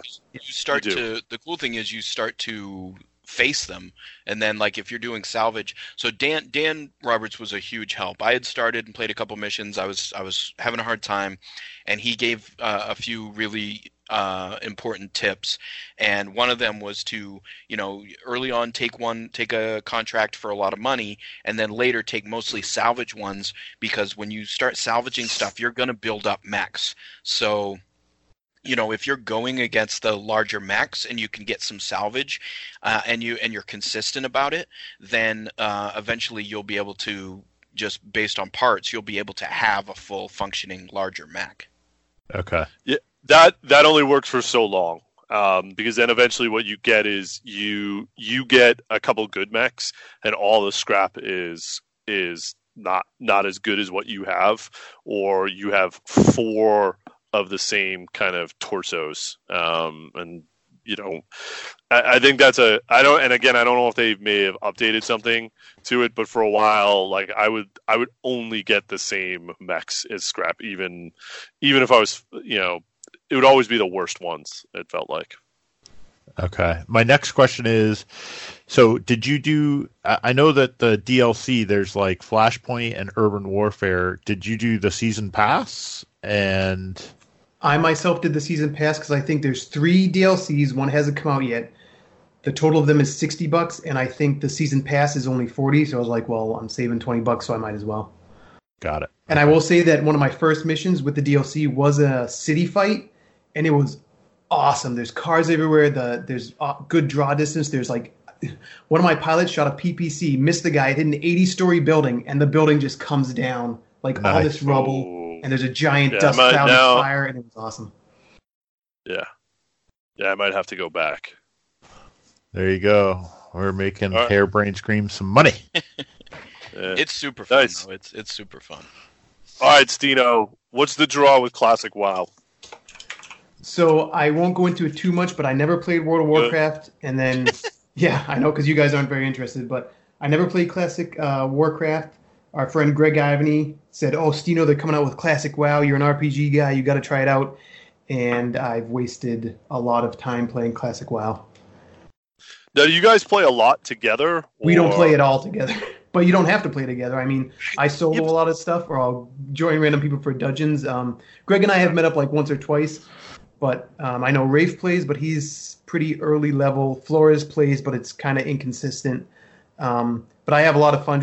I of course play a mage, and I just have a lot of fun going around and blasting and stuff. So yeah, I played. Oh, go ahead, Ian. No, I was just gonna say I played World of Warcraft when it first came out, and I played for a little while, and I enjoyed it. But I just can't. Trying to, like, it would be fun to play with you guys and play with Rafe and Greg and everything, but trying to coordinate that as like busy adults is just not feasible. So I can't ever justify getting into those games. Yeah, my thing is like if there were 4 of us, I think there 2 things happen. One is because can't you only go up to 4 people, Stino? I think it's 5. Okay, but yeah, like my thing is if it was like, oh, you know, Sunday night is our like get online and play games night. I would love to do more stuff like that, but to your point, Ian, I've tried it. Like even Ryan Morency, Rafe, I think Andy, you might have been on this. We tried that Breach game, one of the Call of Duty games or something like that, and I think I played like 3 times with people, and then it never happened again. And it's like, you know, I love playing online with people, but our group sucks at that. Yeah, it's tough to coordinate. Yeah, my big thing with WoW was that it really encourages you to play with friends online, and if you don't play with friends online, I don't like the massive multiplayer. Unless it's a shooter and I'm shooting other people that I don't know. I don't like to have to rely on a team. Any of those games I tried with guilds or anything like EVE Online, cool concept. Super Space had an economy that had like real world consequences when like the economy crashed of that game. Like, but that's like you literally had to play every day, and if you didn't go on, it was like a second job. Like, and I can't do that. I can't commit to anything like that. I have a family, and I barely commit to that. So like that's yeah. I'm not going to make a game commitment like that. So that's my rant on WoW. And with that, we'll quickly kind of wrap up our last 2 categories here with tabletop games and RPGs. I think what's most interesting about the tabletop games is, so obviously, you know, I've mentioned it a couple times already with 40K being kind of what we've been playing in terms of a tabletop miniature game for a while now, and I think we're going to dedicate a whole show to that. But at least, actually, we all wrote thought we wrote BattleTech. I wrote Mech Warrior because I was just doing it quick. I actually meant BattleTech because of how much fun I had playing it the other night. But Ian and Justin, you guys have been playing a little bit more of that. Do you guys want to start the conversation?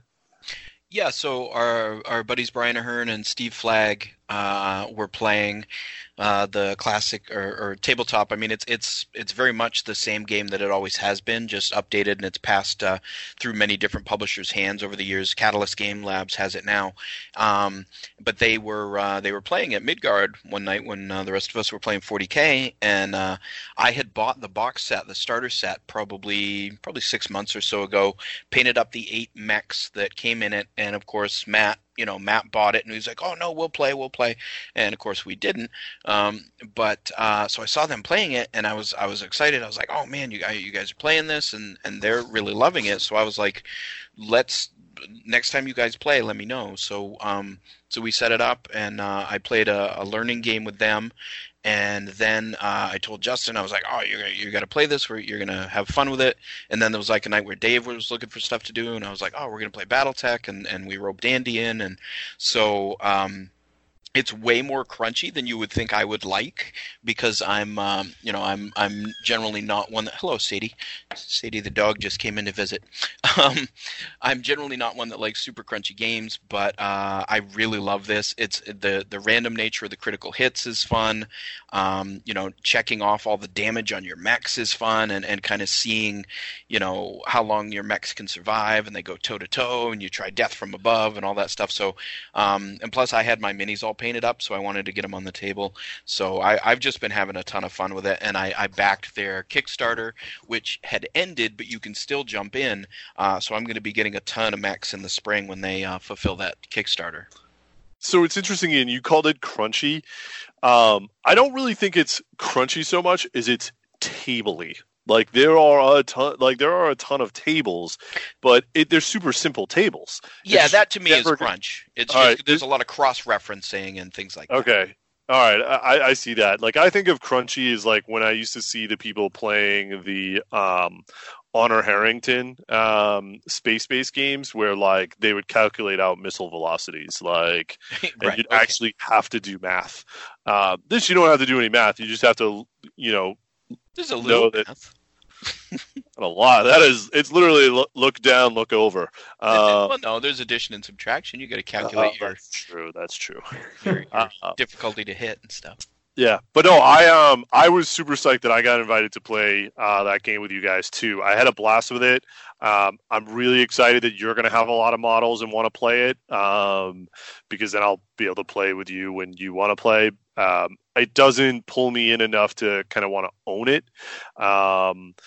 If Owen was a little bit older, maybe, but I think it's too crunchy for him. But again, I think I had a super fun time playing that. And Stino, have you played a couple more games of that too? So I've only played one, and it was with Steve, Brian, and Ian, and it was kind of like a learning game. They showed me how to play, and I instantly went to the front counter in Midgard and asked if they had any. They didn't have any, so I just went on Amazon and like overnighted it to my house. So like I said, Matt used to play when he was younger, and I like the source books and everything, but a big turnoff for me was the models. The old metal models are just like they're so 80s bad and cheesy and just really bad looking. But with the re-release, they redid all the sculpts, and I really like those. I bought the box set, and I've been painting them up, and they're a lot of fun to paint, and I can't wait to get them on the table. Nice. And Dave, was that the only game you played? The one with, was it Corey? No, what was the Cody? Yeah. Cody, yeah. So, new friend of ours, but one of Shannon's coworkers came up to visit, so he came out to game night, and what was pretty cool about that night, because the four of us fought, is he was pretty much dead, right? Like, if I remember correctly, he was almost out of it, and then somehow he snuck around and ended up being the last mech standing. Yeah. But yeah, I think that's the only one I've played, but it was a blast. I would play that over and over. That's my kind of game for sure. Yeah, I think that could be a definite Nerd Herders Winter Retreat game, because again, there's a set mission. Like, I felt that it was balanced when it came to kind of the two sides, the mechs on each side. It does swing a little bit, but that's only because you get hit one turn, your heat goes up, but it can swing just as hard the other way. It seems so far from what I've seen, the tonnage which is how you measure out, the balance out the sides. There's the tonnage of your mechs. It seems very balanced. The handful of games I've played have all been very close on both sides.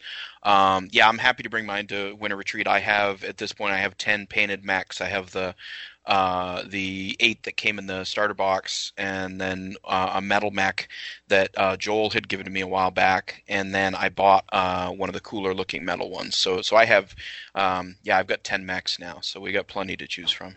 Cool. Ian, do you remember when the Kickstarter ships, when it closed up ships? It says March, but it hasn't. They haven't closed the.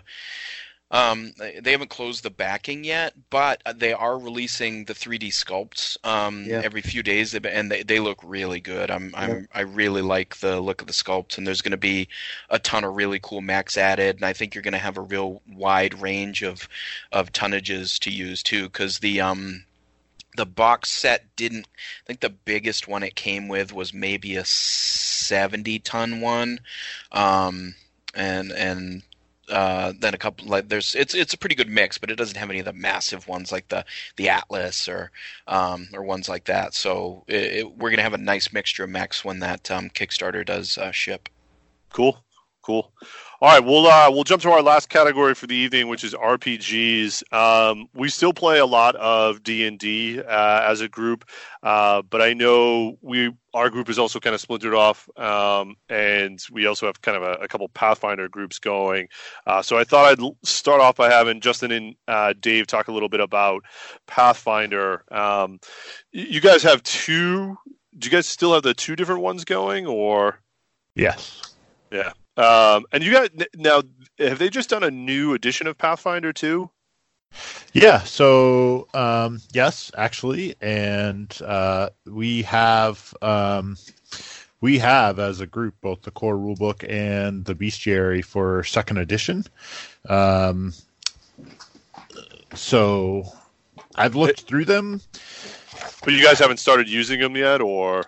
No, sorry. I mean, so like as the Nerd Herders got one, right? So they sent us one, and we haven't we haven't recorded, but we should probably talk about it at some point. But Paizo sent us one. I didn't to check out. Yeah, I didn't know that. Once again, Dave's name is associated with that stuff, and Dave neglects to tell people. Terrace is the one who signed me up. I didn't know until it showed up, and he was like, "Hey, make sure you talk about that on the show." I might have a discussion with Terrace. I should probably mention Terrace. I'm on the Osprey shipping list. Osprey sends me stuff. Yeah. See, all right, yeah. Don't. Yeah. Hey. Like Ian makes it sound like I'm all shady. He's like, I'm on the Games Workshop list. I get 12,000 stuff a week. That's Matt. That's Matt. But Matt literally has a 40K show, so I'm gonna let that slide. Yeah, I will say that. I don't know how much we want to go into it, but we should do a show on the difference between 1st and 2nd at some point, or at least even if we just did another one about like D&D, Pathfinder, and Pathfinder 2. But it's I don't think they I don't think they improved it. I think what they did is they took a whole new take on it, right? So it is definitely a different game. It is more like Starfinder, if any of you dipped your toe into Starfinder.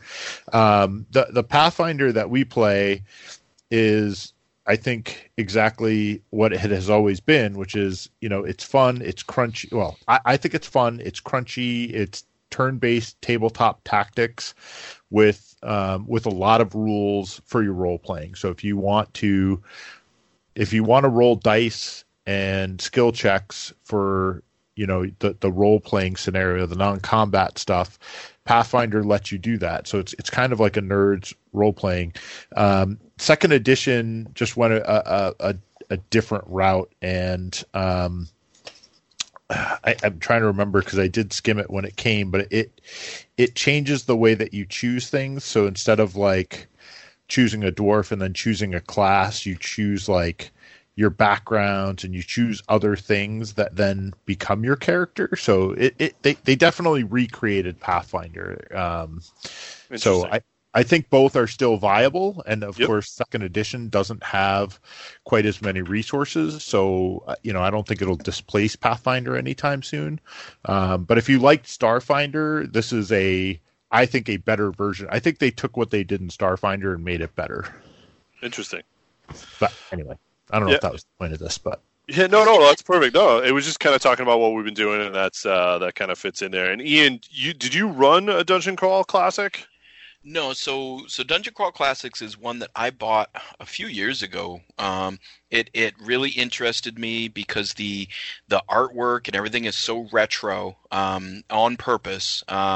And the base rule book is only $25, and it's a huge rule book. And I don't know, for whatever reason, it kind of called to me, and I would look at it once in a while. And I think I brought it to a winter retreat one time, and I think some of you thumbed through it, but I hadn't really done anything with it, and I know our buddy Jericho likes it a lot and has run it, and I wanted him to run something. So what happened was at Dragon Con, there's tons and tons of RPGs going on the entire weekend, and there were a whole bunch of Dungeon Crawl Classics ones, and I noted them on my schedule, thinking, maybe I'll go check one out. So there was one, I think it was like the Saturday night or whatever. I didn't have anything else going on for like panels or anything like that to go to. There was like a 3-hour or 4-hour Dungeon Crawl Classics session. So I went down and signed up, and I get into the game. It was full, but the guy running it let me join anyway. And that's very unlike me too, to go like play with strangers, because I really don't like people. But the vibe, the vibe at Dragon Con, I think, changes things for me, because it's such a fun atmosphere and everybody's really good to each other there. So I think that kind of opens me up a little. So I decided to go do it, played with a bunch of strangers. I had the best time playing this game. So I came out of it wanting to do something with that system. And so that has morphed into us starting a once a month, every other month, whatever it ends up being, Monday night Dungeon Crawl Classics game, which we have not started yet, but we will start in a couple weeks. No talking about the future. Oh, sorry.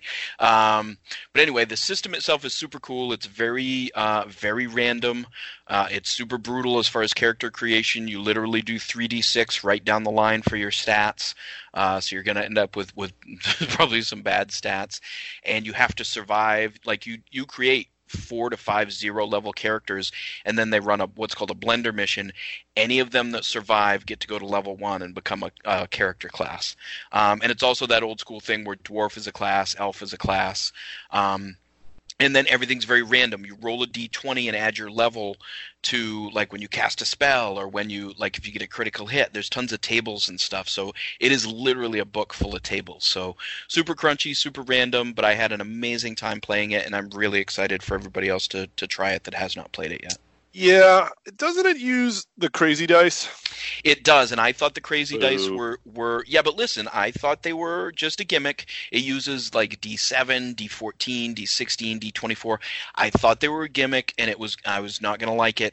It's actually a nice, elegant system. You start with a base as a D20 for what you roll. If you have advantage, disadvantage, other obstacles, you drop down in the dice chain.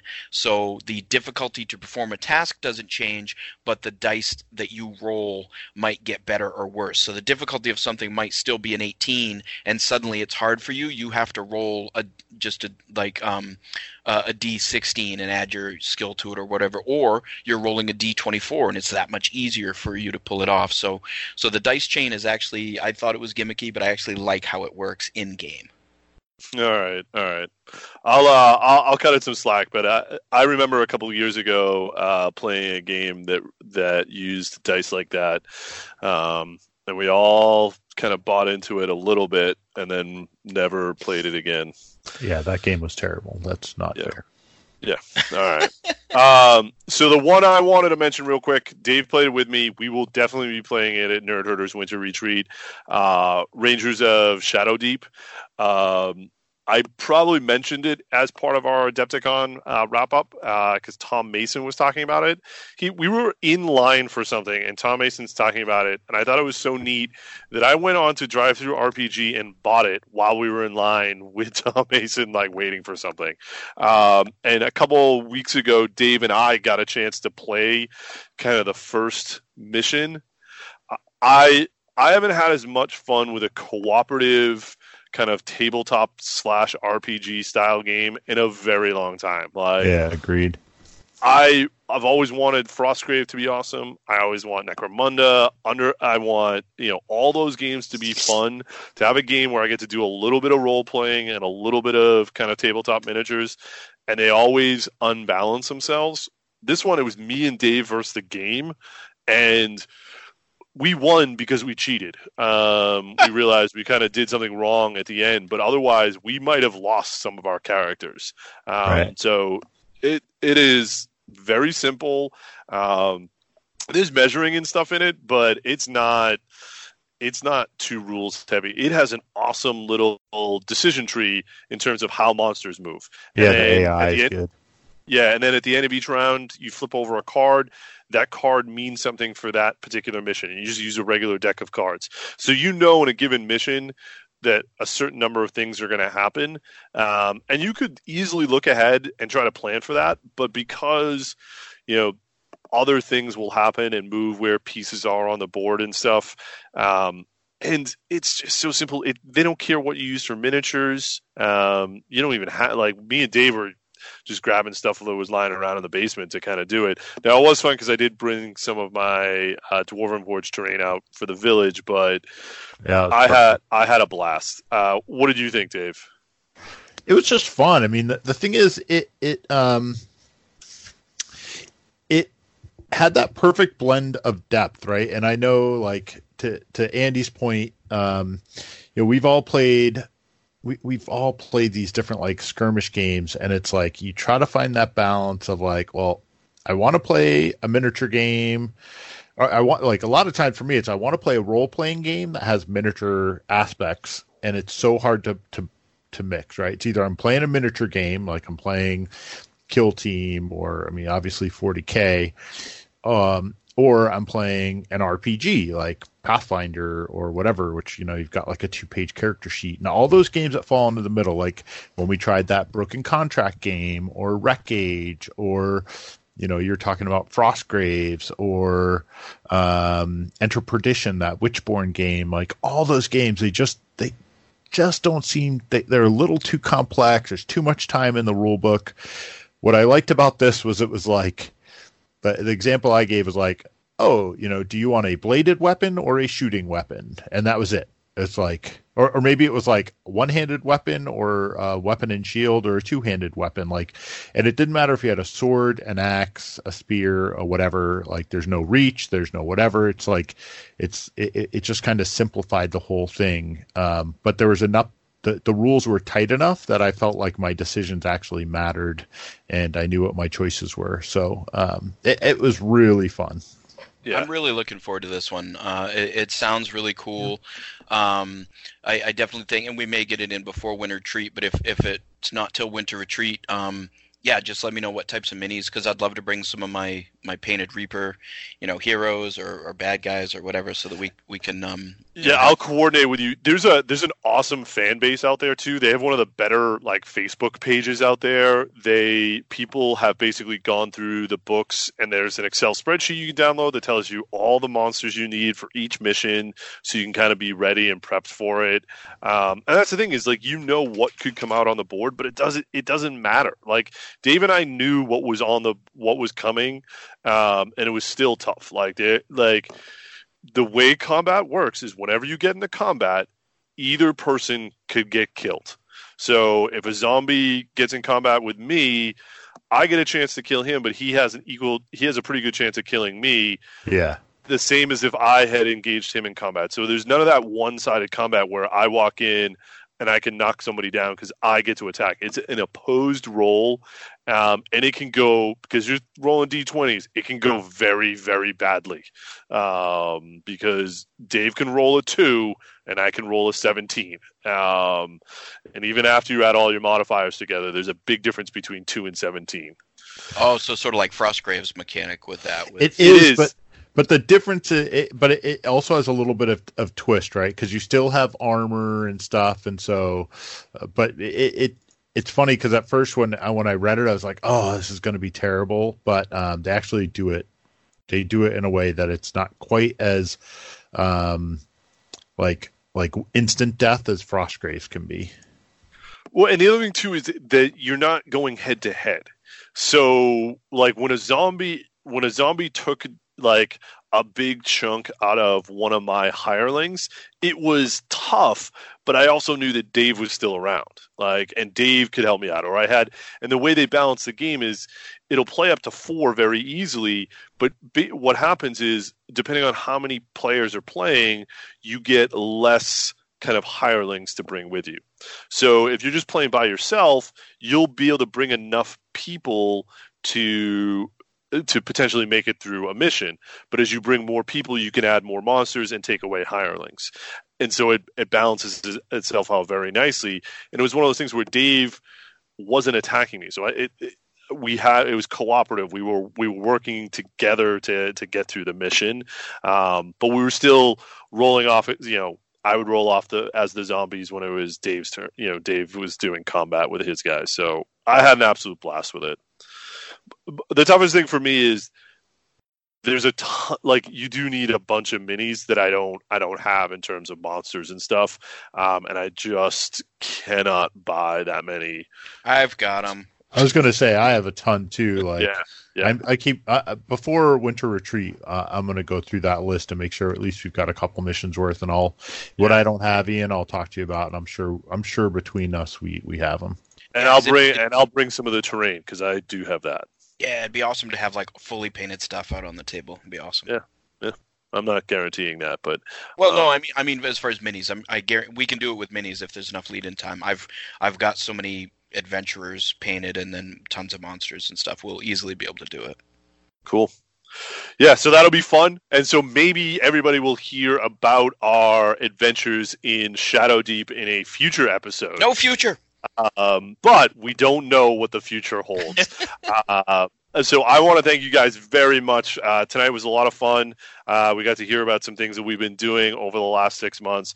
Hopefully the listeners can use this as a way to catch up with us as well, and bring them back into the fold. We do have some shows planned. We do want to do a show on 40K and kind of what this edition has meant to us. We'll do our annual kind of year in review, which would be interesting, kind of close ties to this one. So we'll make it a little bit different. But yeah, and if people do have other things that they want to hear from us about, we do. I've been trying to be a little bit more active on our Facebook page. So we still have the Nerd Herders out there as a Facebook page. We do have a Twitter account as well, which I haven't been looking at as much, only because we weren't doing the show as much, but we're at Nerd Herders Show. We also have an Instagram account out there. We try to put pictures up. As we play more games and we get together as a group more, I think we'll do that as well. And that's just the Nerd Herders podcast on Instagram. So you can get a hold of us. And if you like the show, let us know. Let us know other things that you'd like to hear us talk about as well. But we've got some good ideas for the next few months as well. Yay! So I want to thank you guys for joining me tonight. I think we have some good things in store for us in the future. Yeah, thank you, Andy. No future. For taking charge. Like I said, it was. I'm glad that you did, and I'm glad that we're back, and hopefully can be on a more regular schedule. And because I do enjoy doing the show, I had a good time tonight, and our nice tidy 1 hour has turned into 2, but I think that was expected for what we had to cover. So, but I think going forward we'll try and do more focused and shorter shows. So, but Andy's on the organization, leading the way now, and I think that's going to be good for us. Yeah, I maybe should have cut out an entire topic or two, but that's we're good. We hadn't recorded in a while, so it's almost good that Matt wasn't here. But yeah, eventually, we'll get back in the swing of things. But very excited to be able to start doing the show again. And everyone should tell Justin how much they enjoy him being on the show, so he'll stay. Yay! All I have to say is that the love is it's palpable. It's palpable. Oh, see, bringing it all back. Wow. We haven't done that in a while. Thank you, Andy. Yeah. And thank you, Ian. Yeah. And thank you, hits. Dave. It's all the hits. That's all the hits. What happened to the donuts? Bagels or whatever. All right. I think that'll close out our show for this round. So join us next time, if there is a next time. But I'm really hoping there is a next time. There will be. Let your geek flag fly. You've been listening to Nerd Herders, a part of the Freebooters Network.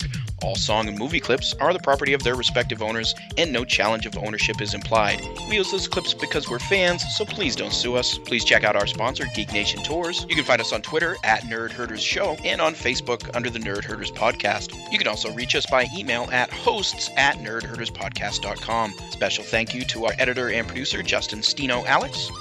Matt's feelings were not harmed during the making of this podcast. He won't listen. He'll never know.